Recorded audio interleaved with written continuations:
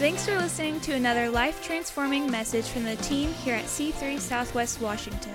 To find out more about our church, visit c3swwa.com.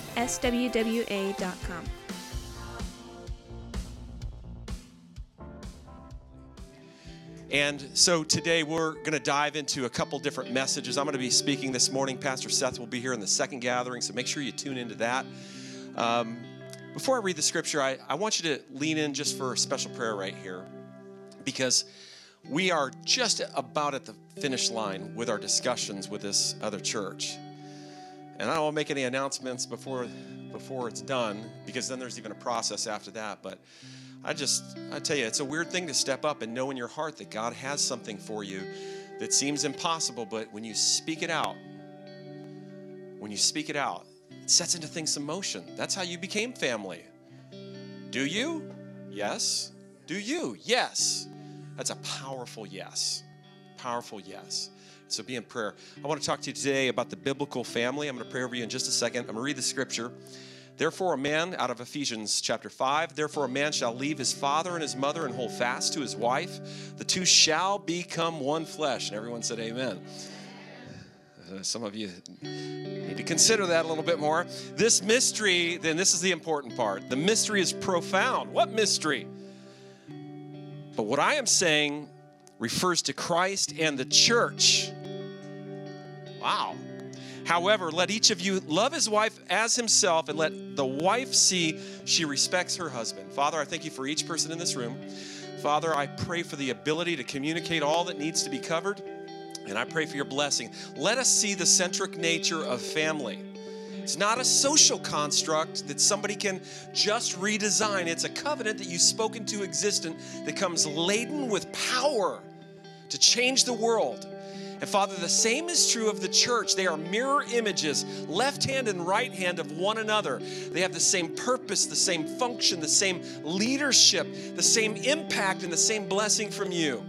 And God, I pray that when we understand as you understand, when we value as you value, when we see as you see, it unlocks these principles and allows us to step in to our best life. And so I pray for your touch in Jesus' name. And everyone said, amen. High five, if you can, the person next to you.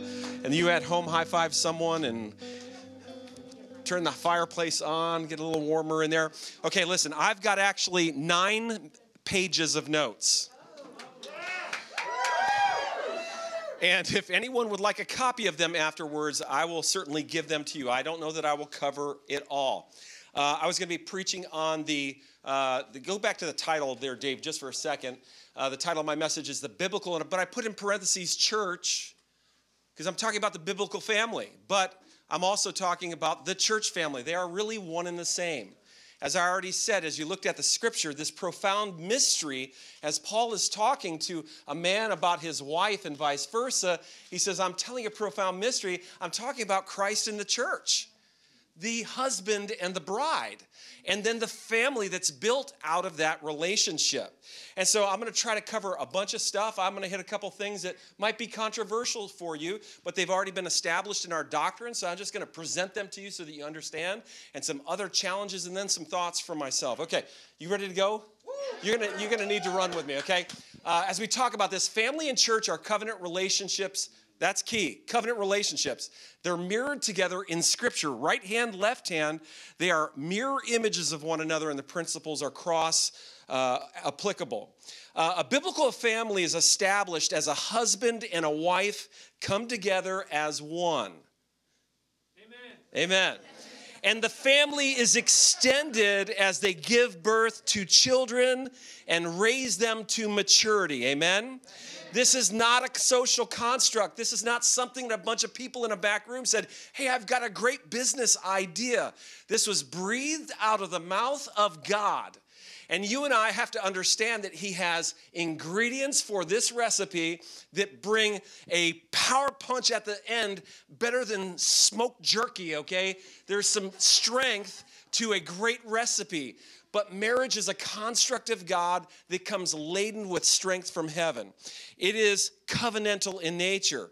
A biblical church family also is established as Christ, who is seen as the husband, appoints apostolic leadership that establishes the local church known as the bride of Christ, that then leads people into new life like children, new life in Christ, sons and daughters in the faith, and then disciple them to maturity. Amen? Can you see the mirror image going on there? It is also more than a social construct. This is a covenant relationship. We are made one by the blood and body of Christ. You said, I do to him when you said, I'll follow. And you said, I do to the church family as you did that and were baptized by the leaders in your church. It is not a social construct. It is breathed from the mouth of God. Christ is husband, Ephesians chapter 5, verse 23. The church is bride, 2 Corinthians 11:2. Believers are sons and daughters. We see that in 2 Corinthians 6:18. Collective church becomes the family of believers. We see that in 1 Peter 2:17. Apostolic leaders serve as church fathers, and the church body are sons and daughters. As Jenny and Corey lead their family and they have children, Rowena and I, as we were called to plant this church, became the father and the mother of this church. And as we established the highest level of leadership in the church, which are overseers, okay, or scripturally elders, and that would be specific to the male side of things, that highest level of leadership, we have planted the church. And so we serve as the lead pastors.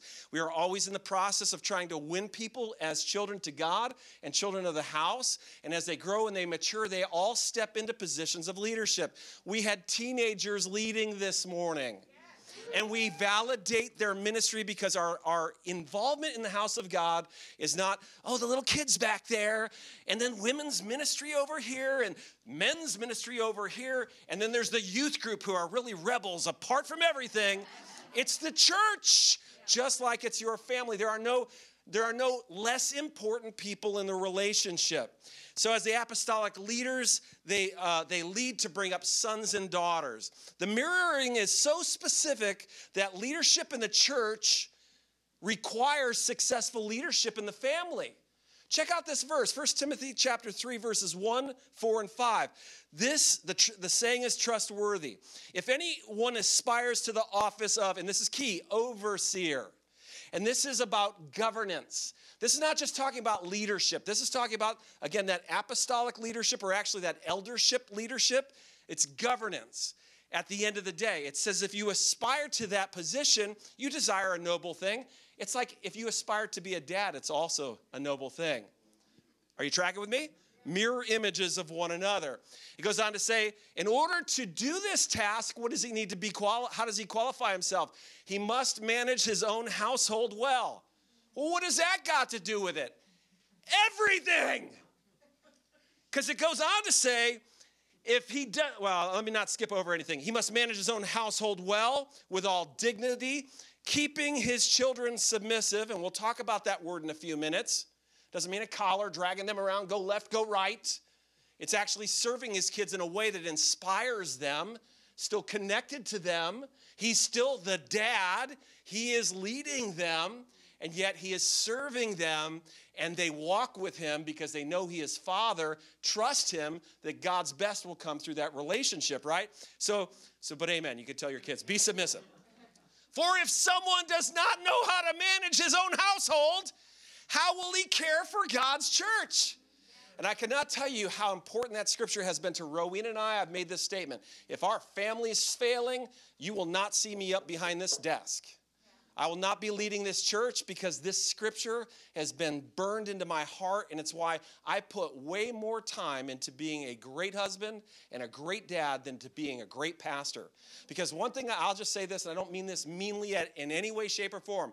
We are family, but I have found that this kind of family will, in different times, they will make decisions to leave this family. But my family will never leave me. Amen? And so that becomes the first thing. God's not going to say, okay, Steve, you're in heaven now. Welcome. Now let's talk about the church you pastored. That's not the first thing on the agenda. My first agenda with him is, what did I do with his son, this amazing love? And then, how did you deal with your wife? How did you treat your wife? Did you love your wife like Christ loved the church? And then it's my kids. The church body itself is incredibly important. But in my world, in my list of priorities, it's a little bit farther down the list. And it should be on yours too. But yet it's very high on the list. I'm not saying it doesn't have value. But if you can't manage your house, you're unqualified to manage the church. God set that priority. He didn't say if you're qualified to lead at church, then you're probably a great dad. He says you need to be a great dad, great husband, lead your family well if you aspire to this particular position. Okay, point number 2. Man, I think I'm on page 1.5 right now. We got 17 more to go. Thank you. Okay, the enemy, one of his primary tactics is to distort the biblical family. Both families. Why? Because they're mirror images of one another. They're covenantal relationships. Everything that God is doing in the world, especially in the New Testament, is strengthened and empowered out of the family and out of the church family. Both, they're together. They're joined together. So how does he really distort the biblical family? Because if you could distort the family, then it doesn't function correctly, and then it loses its strength and power, right? And so the first thing that he does is he causes the family to be devalued in our minds and within our culture. Getting married in our culture is beginning to be looked down upon, even avoided. It's seemingly unnecessary to go through, some repeat after me. Why get married? There's less tax advantages, and divorce is a lot harder than just breaking up. Besides, we love each other, and God already knows that. However, that is completely contrary to Scripture. Go buy a car with those thoughts and drive off the lot and see what happens. Because there is some actual legal structure to the decisions that we make that makes it official, right? Okay, Proverbs 18 gives strong value to marriage. In fact, it says this: he who finds a wife, get ready, guys, this is your opportunity, finds a good thing. Tyler wins the prize. I want Jennifer to know this man right here, loudest amen. And what else comes with it? And he obtains favor from the Lord. There is a deposit from heaven when you do God's plan according to all of his recipe. He deposits downward a special endowment, a special blessing, it's bigger than me handing you $1,000 at your wedding. He receives favor from the Lord. It's not there, and then suddenly it is. When you do it God's way, and you live off of that your entire life, it's a deposit that keeps accruing interest. Amen. Okay, also, that's why Hebrews 13:4 says, let marriage be held in honor among all. Why? Because there's this constant devaluing. I don't need no ball and chain. Mister, if you ever refer to your wife around me that way, you're going to accidentally trip. Now, it'd be accidental. You know how one of the greatest measures of a man? How does he speak of his wife when she's not around? How does he speak to her face? Because you know why? What does Jesus have to say about me? And as imperfect as I am,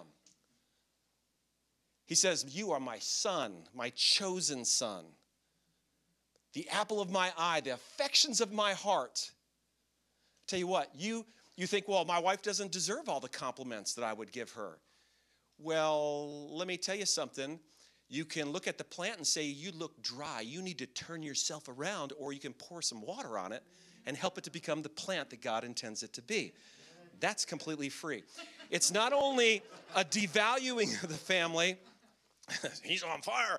Not only a devaluing of the family, but it's a rewriting of the recipe. I cook a few things. I always follow the recipe, but I can promise you when I don't, it does not look like on the plate what it looked like in that picture. The world continues to attempt to create this thing called family that's not biblical family. It's a knockoff of family while ignoring the biblical formula for marriage. Rewriting the key ingredients that make biblical marriage, including the number of people in the marriage, the genders of the participants, their roles, and their treatment of one another. Did you hear that? We are instructed heavily in Scripture on how to treat our wives, how wives respond to their husbands, how we treat our children. And just because you have a title does not mean you can treat people inappropriately, because you'll find out that your title doesn't mean anything if you can't serve in a way that inspires people to go after the thing that you actually are knowing is best for their lives. They're rewriting all of these things.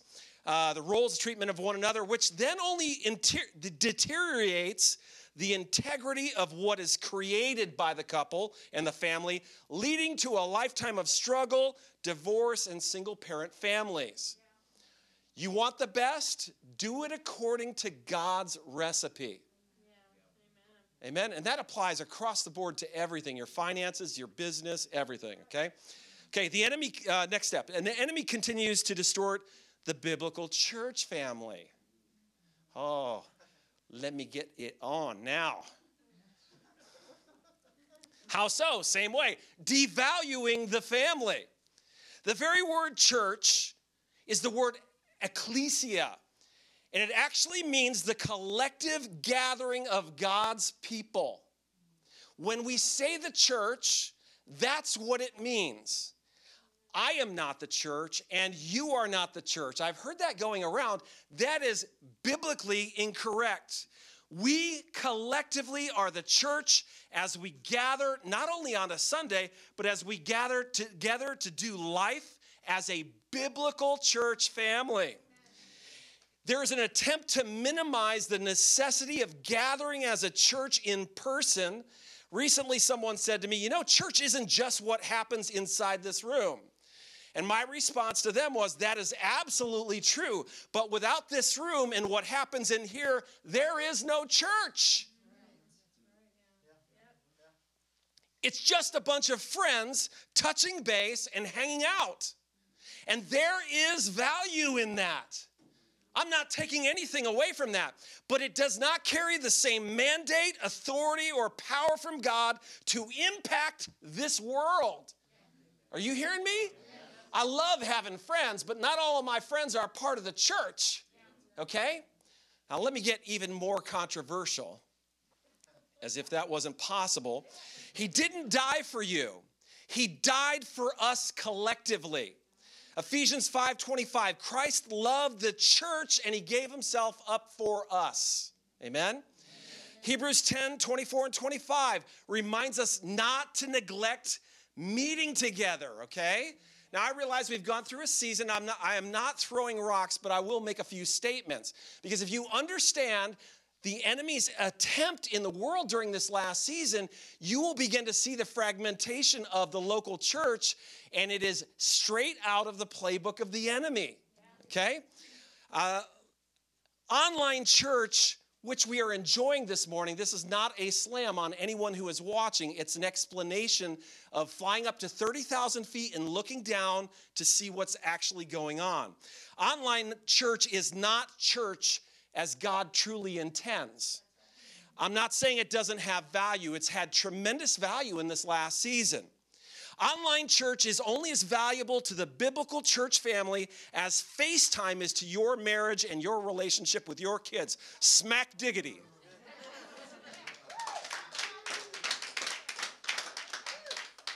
Again, I'm not trying to make a statement. There are reasons for using FaceTime.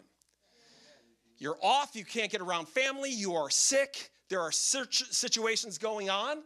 But how long is that sustainable for your marriage or your kids? I know one thing, you ain't going to give birth to a child that way. And it'll be interesting to see, truly online, I know that people give their life to Christ, but do they really become a part of the church family? Biblically speaking, not if they never step into the assembly of God's people, with extenuating circumstances not taken into account. People who are absolutely not ever to make it there can have a relationship with Christ, okay? If you want to pick on any one sentence I say, you will find something to pick on, I'm sure. Collectively, listen to what I'm saying. Okay, I'm going to skip that point because that's too controversial. I don't even have the guts to go there. No. No, I think I wrote that point in the flesh. It wasn't a point. It wasn't a point. It was just a little bit of so I'm going to skip that. So devaluing of the church. And you hear that all the time. I don't need to go to church to experience God. Right? Well, I tell you one thing, if you don't go to church, you are not going to push anything out of you into someone else's. God intends. The reason why we gather is not so that we can become consumers. It's so the Bible says we gather so that you can ponder how to stir up one another towards love and good deeds. You can talk to God and God can talk to you out in the woods, but who are you ministering to and changing and impacting with the gospel out there? Bambi is probably not crawling up to hear what you have to say. So there's a rewriting of the recipe. I want to say this, the complete defamiliization of the local church. They're mirror images. There's the family of you, and then there's the family of God. And there's supposed to be mirror family images, and you've heard for years as you've been a part of our church family, we say that all the time, family, family, family. Why do we say that? Well, because that is the biblical picture of church. But the modern day has defamiliized the church. The model of the church has departed from being mothers and fathers giving birth, creating disciples who then give birth to develop more disciples. We've jumped out of that model, the family model, to being business owners that focus on attracting, satisfying, and retaining happy customers. In America, the average person changes churches every 6 years when they're no longer satisfied with the customer experience. I'm not talking about you. You're here. In America, I already said that. Maybe it needs to be repeated. No. We want church leadership to be like staff at a spa, but sadly, church leaders are too afraid to respond appropriately. And so instead they run around to try to make everybody happy so no one leaves, when if you really think about it, how did mom and dad respond to that expectation when you were 9 years old?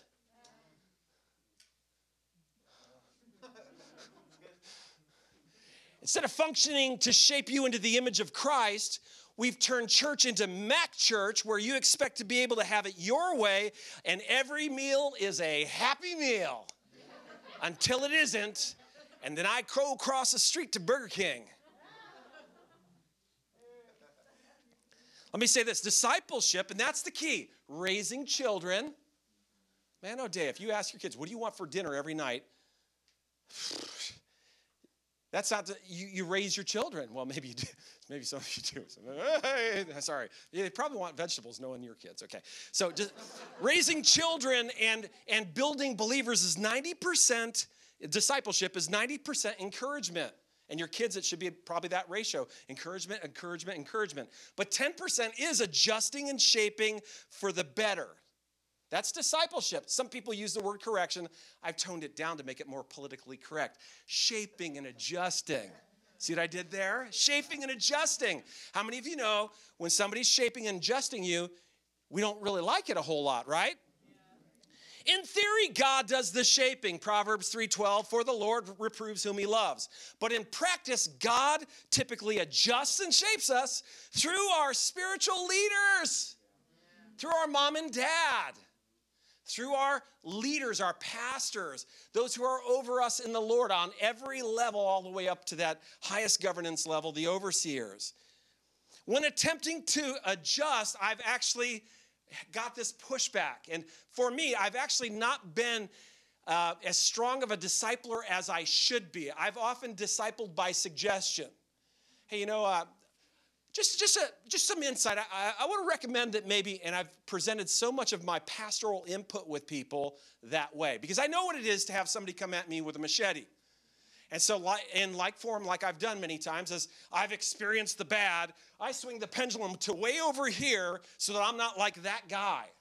And in doing so, if you are a parent that grew up under the strong disciplinary hand of an ogre, you're like, oh, I'm not going to be like that. And you end up letting your children do whatever they want. And that is equally as dangerous and bad.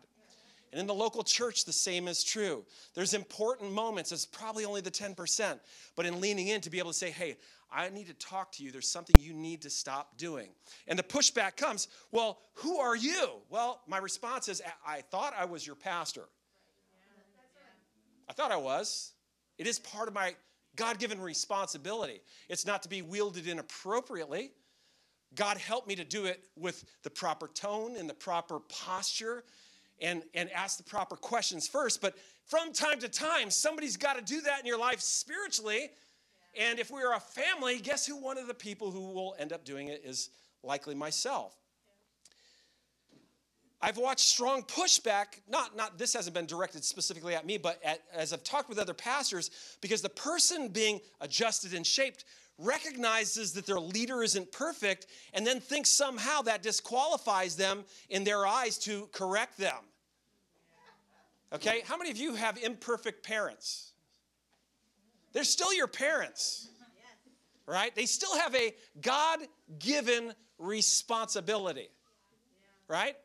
And the truth is, and I've got a quote here for you to come up, refusal to allow your leaders to bring correction, or adjusting and shaping, because they have imperfections is nothing but a cover for pride, a lack of submission, and a spirit of unteachability.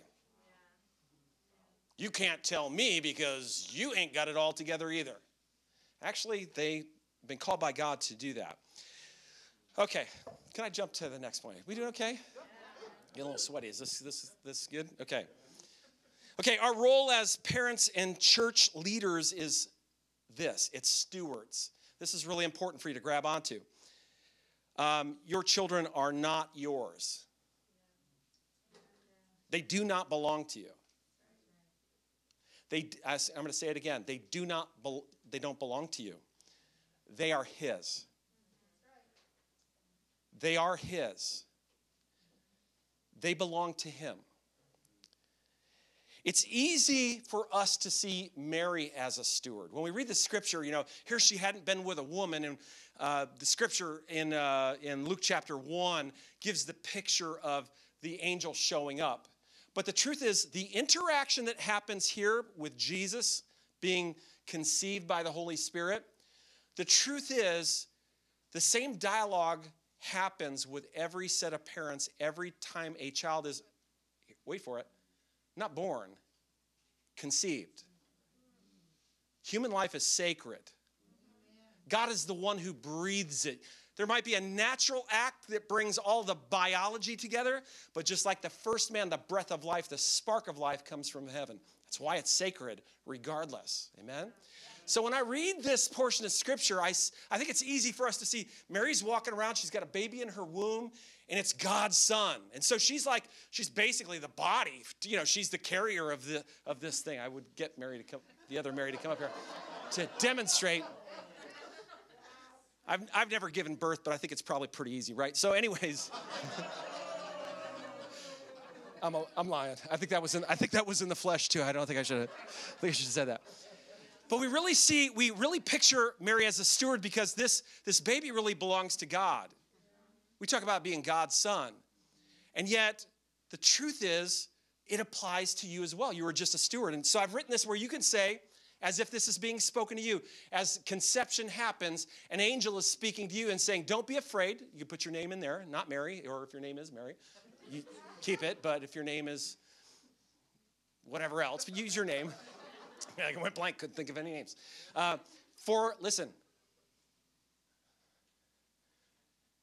you have found favor from God. That God will put the spark of heaven inside of you. Wow. Kids are amazing. Wow. And behold, you will conceive in your womb, and you will bear son or daughter, and you shall call his name. Insert your child's name there.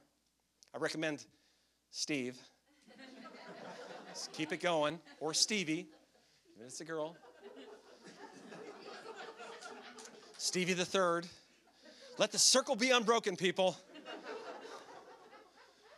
Val has already said that when she gets married, don't worry, his last name will have to be Parrish, so there can be a Stevie the third. She didn't actually say that, but I just prophesied that. So anyways. Now listen to this next part. She will be called a son, daughter of the Most High. That's you. I know you don't feel like it.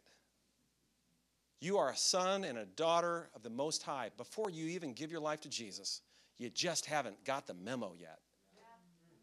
So if you feel unworthy after you've read the memo and said yes, you need to get that wiring redone in your mind. You are a son or a daughter of the Most High. And the Lord God will give to him or her the throne. God is going to give you the throne of his father David so that you can reign over the house of Jacob forever in your kingdom. That's your best life. Jesus had a mission. Your child's mission is different, but it is ruling and reigning over your best life, and there will be no end. Amen.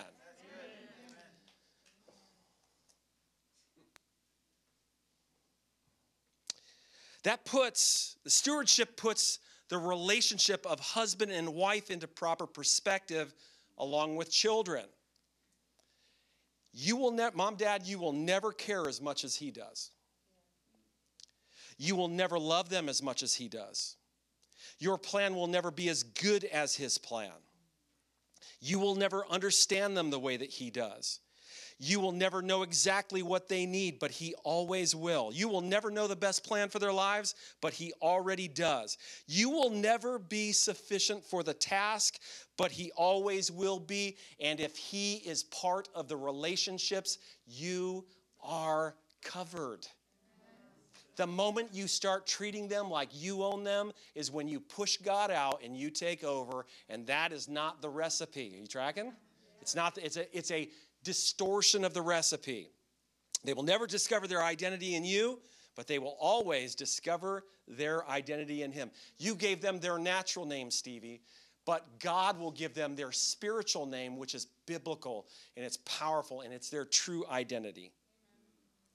You be who, and I have this quote for you, you be who you need to be and let God be who he needs to be so they can become who they are destined to be.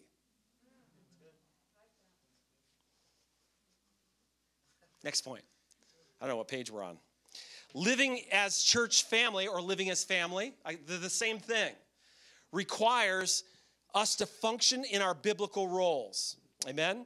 For individuals to experience God at home, relational alignment according to Scripture is critical. First and foremost, mom, dad, you need to be aligned with God for this thing to work, right? And then secondly, you need to be aligned in your family relationships according to the scriptural blueprint. Let me give you a few of those, although I don't have the time to cover everything known in Scripture. Are we really at that time? Wow, I've got 2 minutes left? Well, I'm going longer today. Okay, so Ephesians chapter 5, verse 25. And this is the interactions between husbands and wives. Husbands, love your wives as Christ loved the church and gave himself up for her. And what I will say to you is this will require more submission in your life than actually the next verses I'm going to read to you. Without question. It goes on to say, Ephesians 5, 22, 23, wives, submit to your own husbands as to the Lord, for the husband is the head of the wife, even as Christ is head of the church, his body, and is himself its Savior. So anytime you want to think about how should husbands and wives interact, I want you to look at the biblical example. How does Christ treat the church? How did Jesus treat people? In truth and also in grace. He came to serve. He's leader, but he's servant. If you don't serve, you can have the title leader. You're going to find out it's not going to work real well. You will be despised. Amen? I'll say this, man scripturally has the responsibility to lead, and I call that overall governance in the family. Hear what I'm saying, responsibility. The manager at the store has the responsibility to manage the store. In the home, governance, the ultimate responsibility falls on the husband. Why? God has given that responsibility to him. Overall governance, while being united as one with his wife, who has the responsibility to submit. Let me talk about the word submit. It is not the picture of an MMA chokehold leading to a tap out that's called forced obedience. And while the choke might not be legitimate, sometimes the posture is the same thing.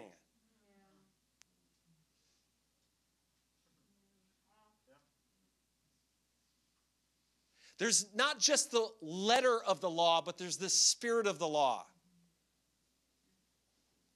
Much more like I work with both hands, but I am right hand dominant in a task that still requires both hands.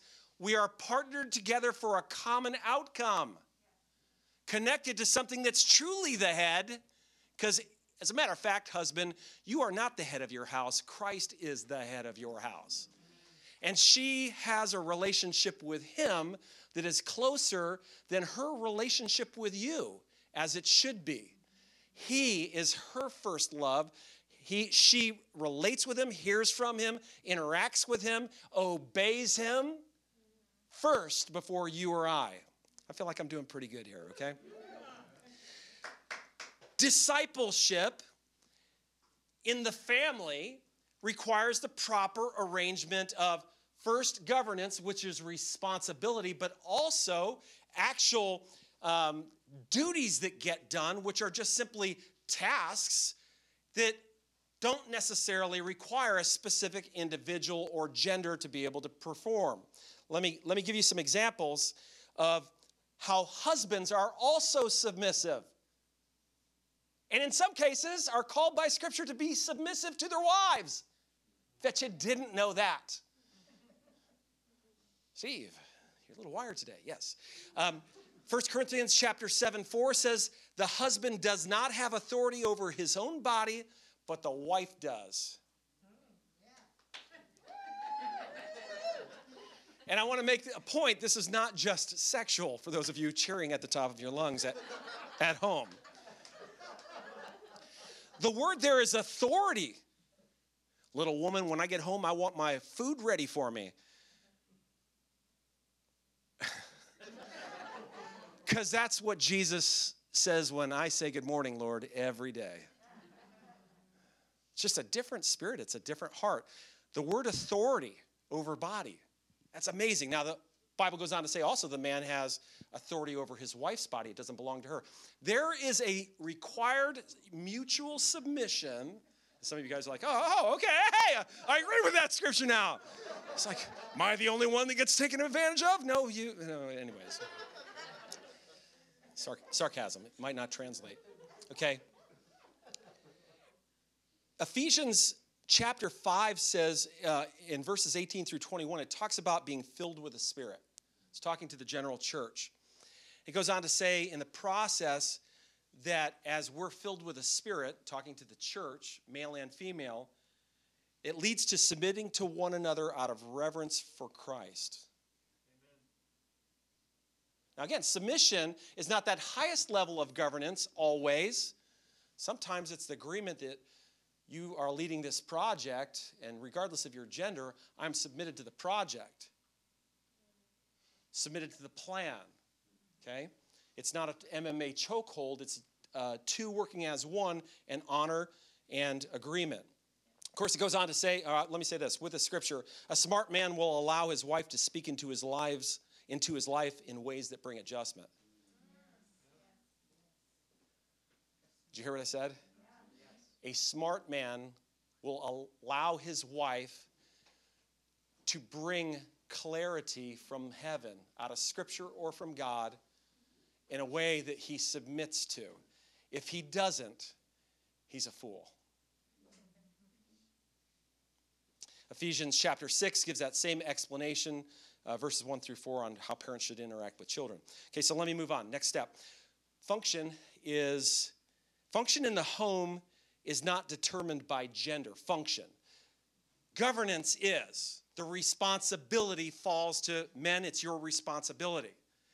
How it plays out, how life actually unfolds, doesn't rely on gender at that moment. For example, I go on to say, it's determined by the partnership, husband and wife, connected with individual skill sets. The store manager doesn't necessarily have to stock the shelf. He has someone stock the shelf, but maybe sometimes he does stock the shelf. as the pastor, the governance of the church, a lead elder in the church, I don't just kick out my edicts and dictates. I show up on work day and I help it to serve. And there are times where I encourage people to take leadership and I step back. Why? Because they're way better at that thing than I am. Only a fool says, I'm the man, I'm in charge, I make all the decisions, do what I say. So the function's not determined by gender. It's a partnership. And a good husband leads his family into a mutual function. Just because the husband is responsible before God doesn't mean he should be the one doing the checkbook. Amen. Just because she's a woman doesn't mean she should be the one cooking. Don't say amen, guys. Don't go there. The function, it doesn't really matter. It was weird culturally the last decade to see women driving around men because in my generation, I'm the man, I've got to be able to drive. But I've seen some of you guys how you drive. You need to let your wife drive. It's not a lack of submission or a usurpation of authority. It's just simply function. In fact, let me say this. For those of you who are nervous about how some of the change, I don't agree with all the cultural changes, but I'm going to tell you what, the 50s really didn't reflect Scripture. In the family, when you go and read Proverbs 31 to discover the virtuous wife, and it'll show you she is a boss lady out in the marketplace, buying and selling and making stuff, and yet she's submitted to the governance of her home, but that looks a little bit different than what we've grown up to see as a stereotype. The husband's motive for everything that he does is to serve, and serving means positioning people to do what they are best gifted to do. Both have the shared task of raising their children to experience the Lord. Both voices are necessary for proper growth and development. It's not the wife's job to go and pray with the kids at night. It's a shared responsibility. And dad, your voice is so critical. Don't get into the trap where only dad disciplines. Don't do that.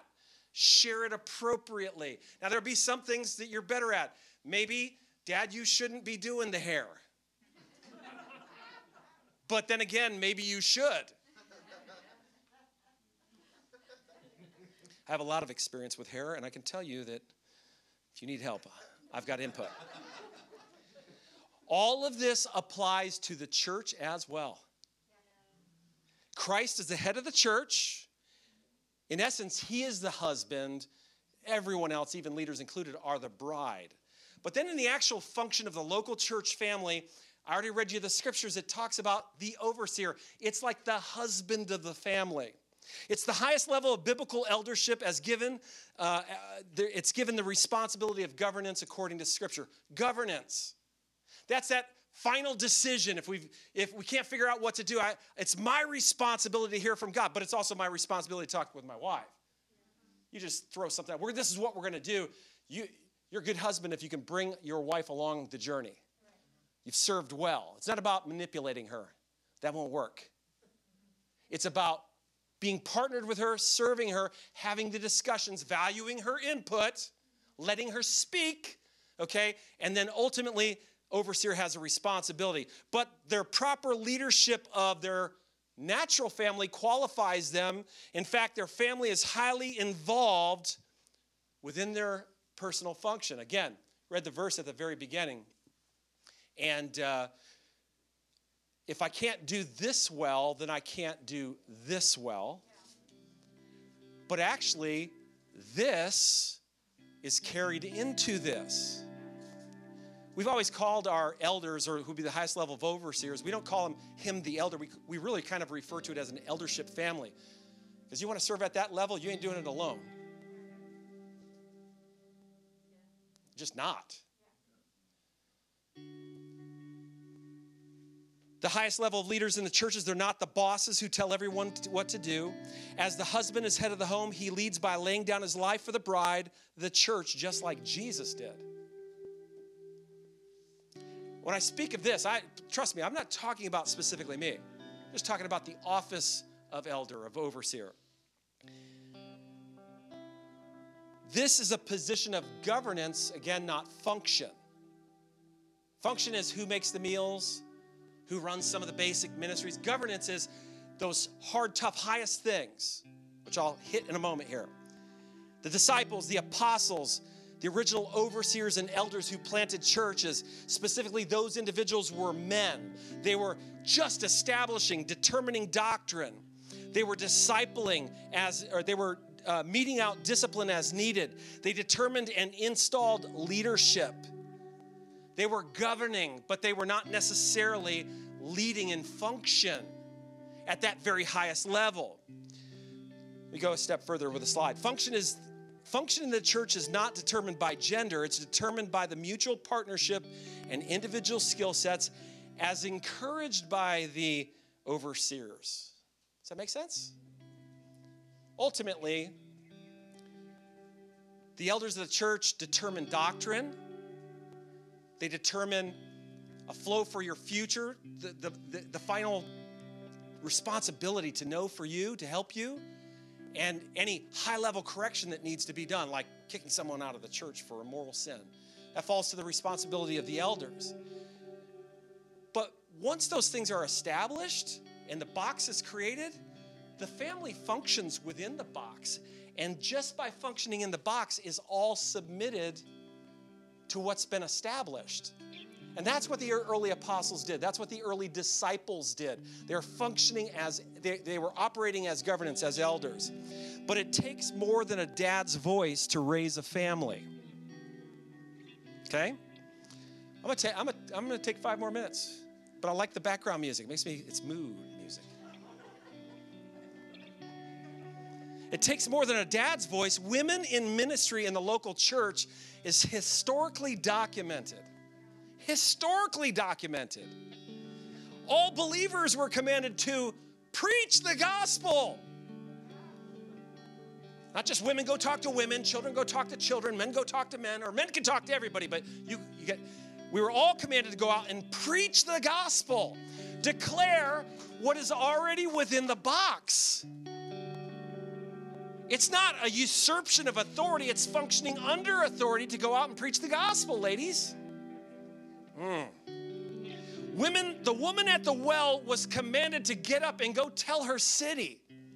The men in the city, they came and discovered Jesus because she was a radical, on fire, street corner preacher. And God called her, commanded her, anointed her, blessed her. And today she's in heaven enjoying the rewards along with the people who are the reward.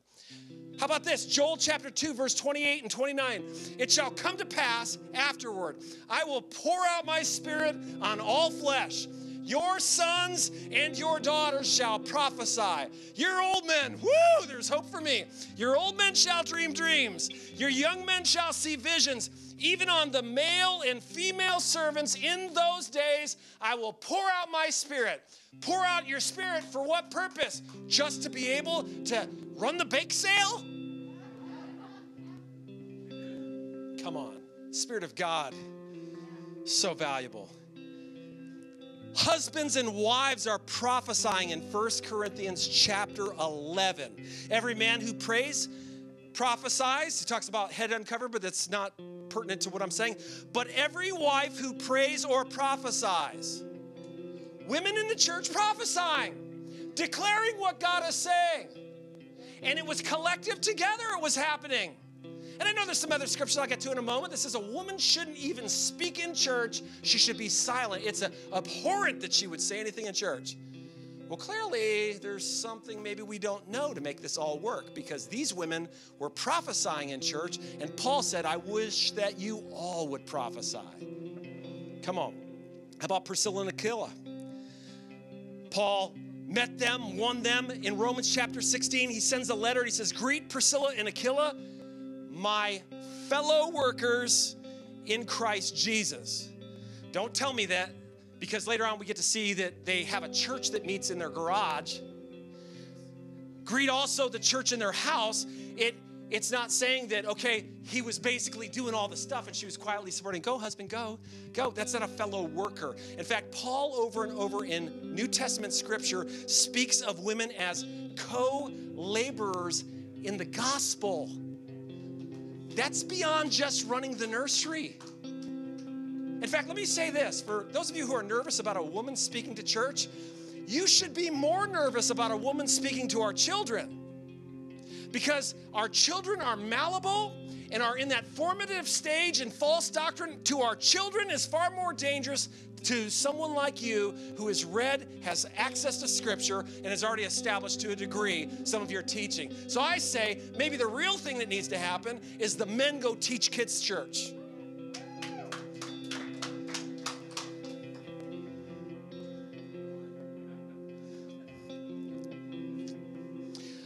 A woman prophesied over Paul, Acts chapter 21, verse 8-9.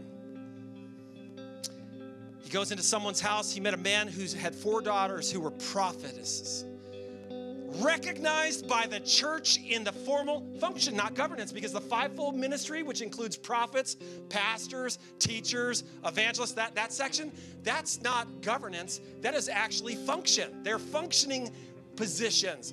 And so they were recognized as prophetesses.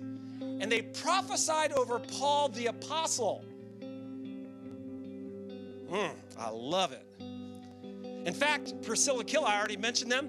The Bible says in Acts chapter 18, there was a man named Apollos who was a powerful preacher, but he got into some false doctrine because he never experienced discipleship underneath Paul. And Priscilla and Aquila, in that portion of Scripture, the Bible says they began to speak to him and explain to him the way of God more accurately. Priscilla was functioning in leadership to shape and adjust a recognized apostle. And I will tell you that Apollos would have said to her, "Thank you for your ministry to me. Because now my ministry is solid where it had some leaks in it before that." Faithful co-laborers, I already mentioned that to you.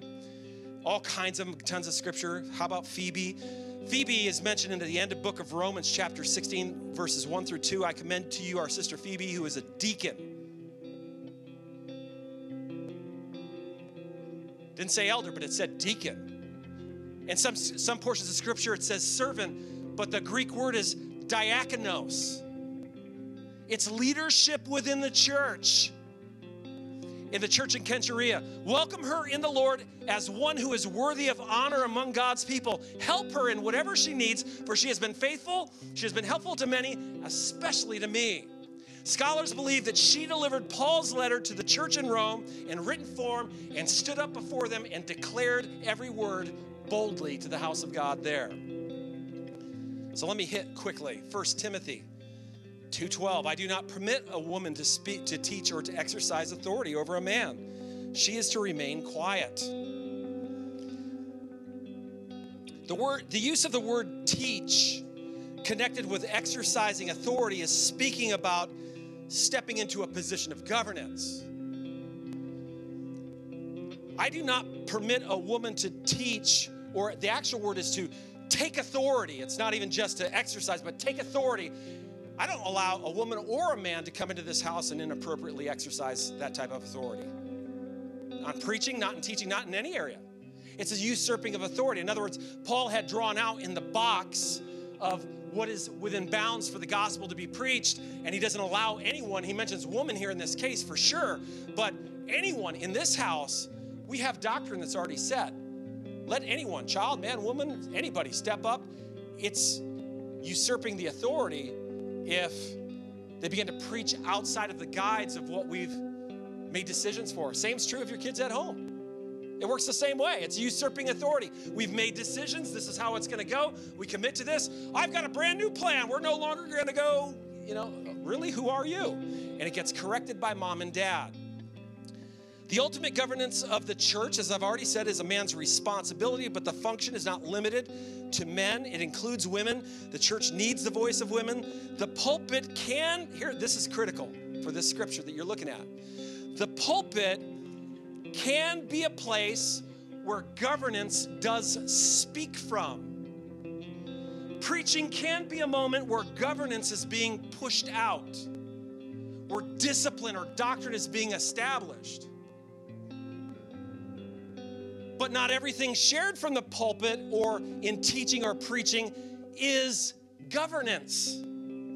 Anything not in line with governance and any of those contexts should be dealt with immediately, but the pulpit is also the place of testimony, encouragement, teaching. What is teaching? Teaching is a relaying of what governance has decided is the message for this church. Dad, you have to make that ultimate decision. You need your wife to help you to bring the message to everyone, because you as the man are not going to be effective if it's only a male voice. My phone rings sometimes, and it will be my daughter, one of my daughters, getting help. And then that same daughter at other times will call up her mother. Recently, one of my daughters called her mother for extended conversations, and I knew what was going on. And when it was all over and it came to a good, healthy resolution, I mentioned to my daughter, I said, I knew what was going on. I'm so glad you called Mom, because you already know what I would have said, but it would not have been helpful because you didn't need to fix it. You needed encouragement. The pulpit is also a place of testimony, of prophecy, of encouragement, of teaching. There's no restriction on age or gender in this house. There's a restriction on submission and maybe some maturity depending on what it is. And if there were somebody to go outside of the lines, male, female, young or old, we would deal with that. I've had to do it a few times. It's been a while. Who's next? Okay. So why did Paul write to Timothy telling him he doesn't permit it when actually, historically, it had happened? Well, let me give you this verse. This is a fascinating verse. I'm going to be done by 10:45. You okay with that? This is a great scripture that'll blow your mind. Answer not. Say with me, not. Don't answer a fool according to his folly, lest you be like him yourself. Next verse. Answer a fool according to... No, Dave, back. Sorry. Previous verse. There you go. The next sentence. It's actually the second verse. Answer a fool according to his folly, lest he be wise in his own eyes. So don't answer a fool in his folly, but answer a fool in his folly. Which one am I supposed to do? I'm dealing with a fool right now. Do I answer him or not answer him? What do I do?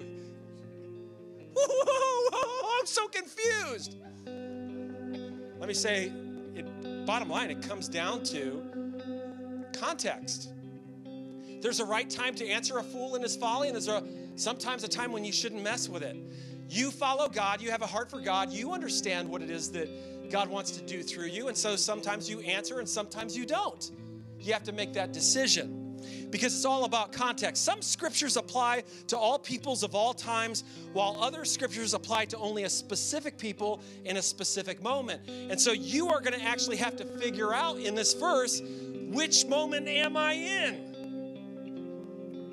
How do I know what? How do I know which to do? Well, what does the rest of the Bible teach? What is the context of this fool? What is the context of anything that's happening? So Paul is writing to the church in Ephesus, to Timothy, when he says, I don't permit a woman to teach. Do some studying on Ephesus, what happens in the book of Acts, Acts chapter 19. There is a temple there for Diana. And as Paul is effective and it begins to impact the trade of all the idols, they get angry and they form a mob and they begin to chant for 2 hours straight. Great is the God of Artemis, and they want to stone Paul. Why? Because the very epicenter of their culture is this temple, and this temple is run solely by women who are solely prostitutes, who the form of worship is to the goddess of fertility. It is more than just a cultural thing on the side street. This is the very essence of their city. They dress a certain way, they act a certain way, because that is what this culture is based on. And then Paul shows up and new people start coming into this brand new church. Paul's still establishing doctrine. He's trying to win people to Christ, to shape their culture, and these new people start coming in. But when they come in, they become part of the family. They start serving and growing. But guess what? They're not fully discipled. I remember back in the 80s, if somebody came into the church with a tattoo, my gosh, you knew they had a past. You never asked them about it. Now, of course, you've been saved 1 year and you're a worship leader. You got to... That was the 80s I'm talking about, right? And so in this setting, guess what it would have looked like?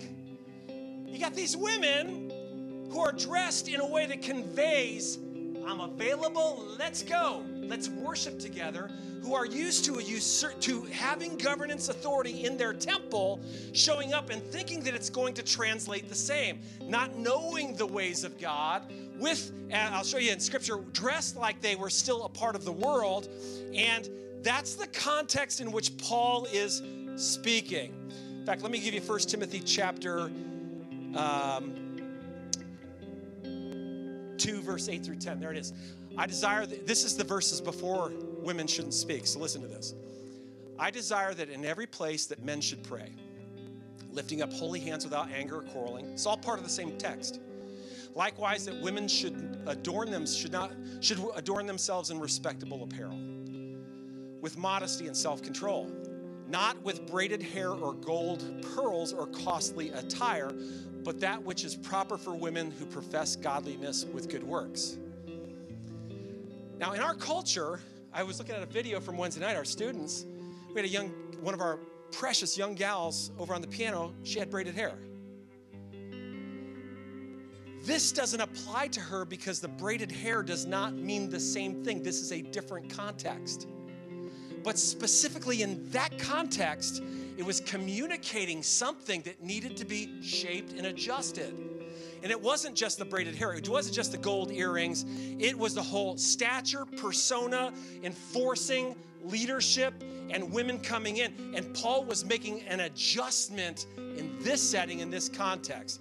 You know, if I was planning a church in Salt Lake City, Utah, there'd be a different group of people coming into that brand new church than in Jacksonville, Florida. So there would be some things I would tell the pastors that we send there to make sure you watch out for that would not apply to over here. They're both relevant because we need to deal over here with a fool according to their folly, but we don't need to deal with a fool over here according to their folly. Just really quick, it's especially about context. Worship, the sexuality of the idolatry of Diana. It wasn't a preaching or teaching issue. It was an Ephesus issue. It's not a everybody, all places, all times issue. Modesty is, but the actual braided and gold and in this church, women not speaking, teaching, I don't have time to get to it. 1 Corinthians chapter 14 falls in a similar context, so stand with me. I did not get, what page am I on here? Did I get halfway through? I didn't even get halfway through? I'm almost? Okay, this is, I gotta stay back, okay. Do it God's way, and there will be an amazing deposit. If you are a leader, serve. Many of you have grown up in manipulation, and so you model manipulation in your leadership, and that's why you're rejected. Serve. Serve. Continue to serve your family, serve your spouse. And you'll experience the download of heaven that will allow you to take the blessing that's poured into you and impact not only your family in a remarkable way, but impact the church and then the church out of the four walls of the church to see that endowment make the difference like it did for these women in Ephesus. This church turns out to be one of the most amazing churches when you read the scriptures. In fact, one of my favorite books, the book of Ephesians. Amazing, spiritual, profound things that God does there. Why? Because Paul told Timothy as the elder, get this thing aligned. And when he got it aligned, when you get your family aligned, when we have the church aligned, there's proper governance, but there's generosity and function. Mom's voice matters, dad's voice matters, points, especially kids' voice matters. We're in this together. We're mutually submitted in lots of cases. It allows for our best life. Amen. Thanks for listening. To find out more about our pastors, leaders, and what we do at C3 Church, visit our website at c3swwa.com.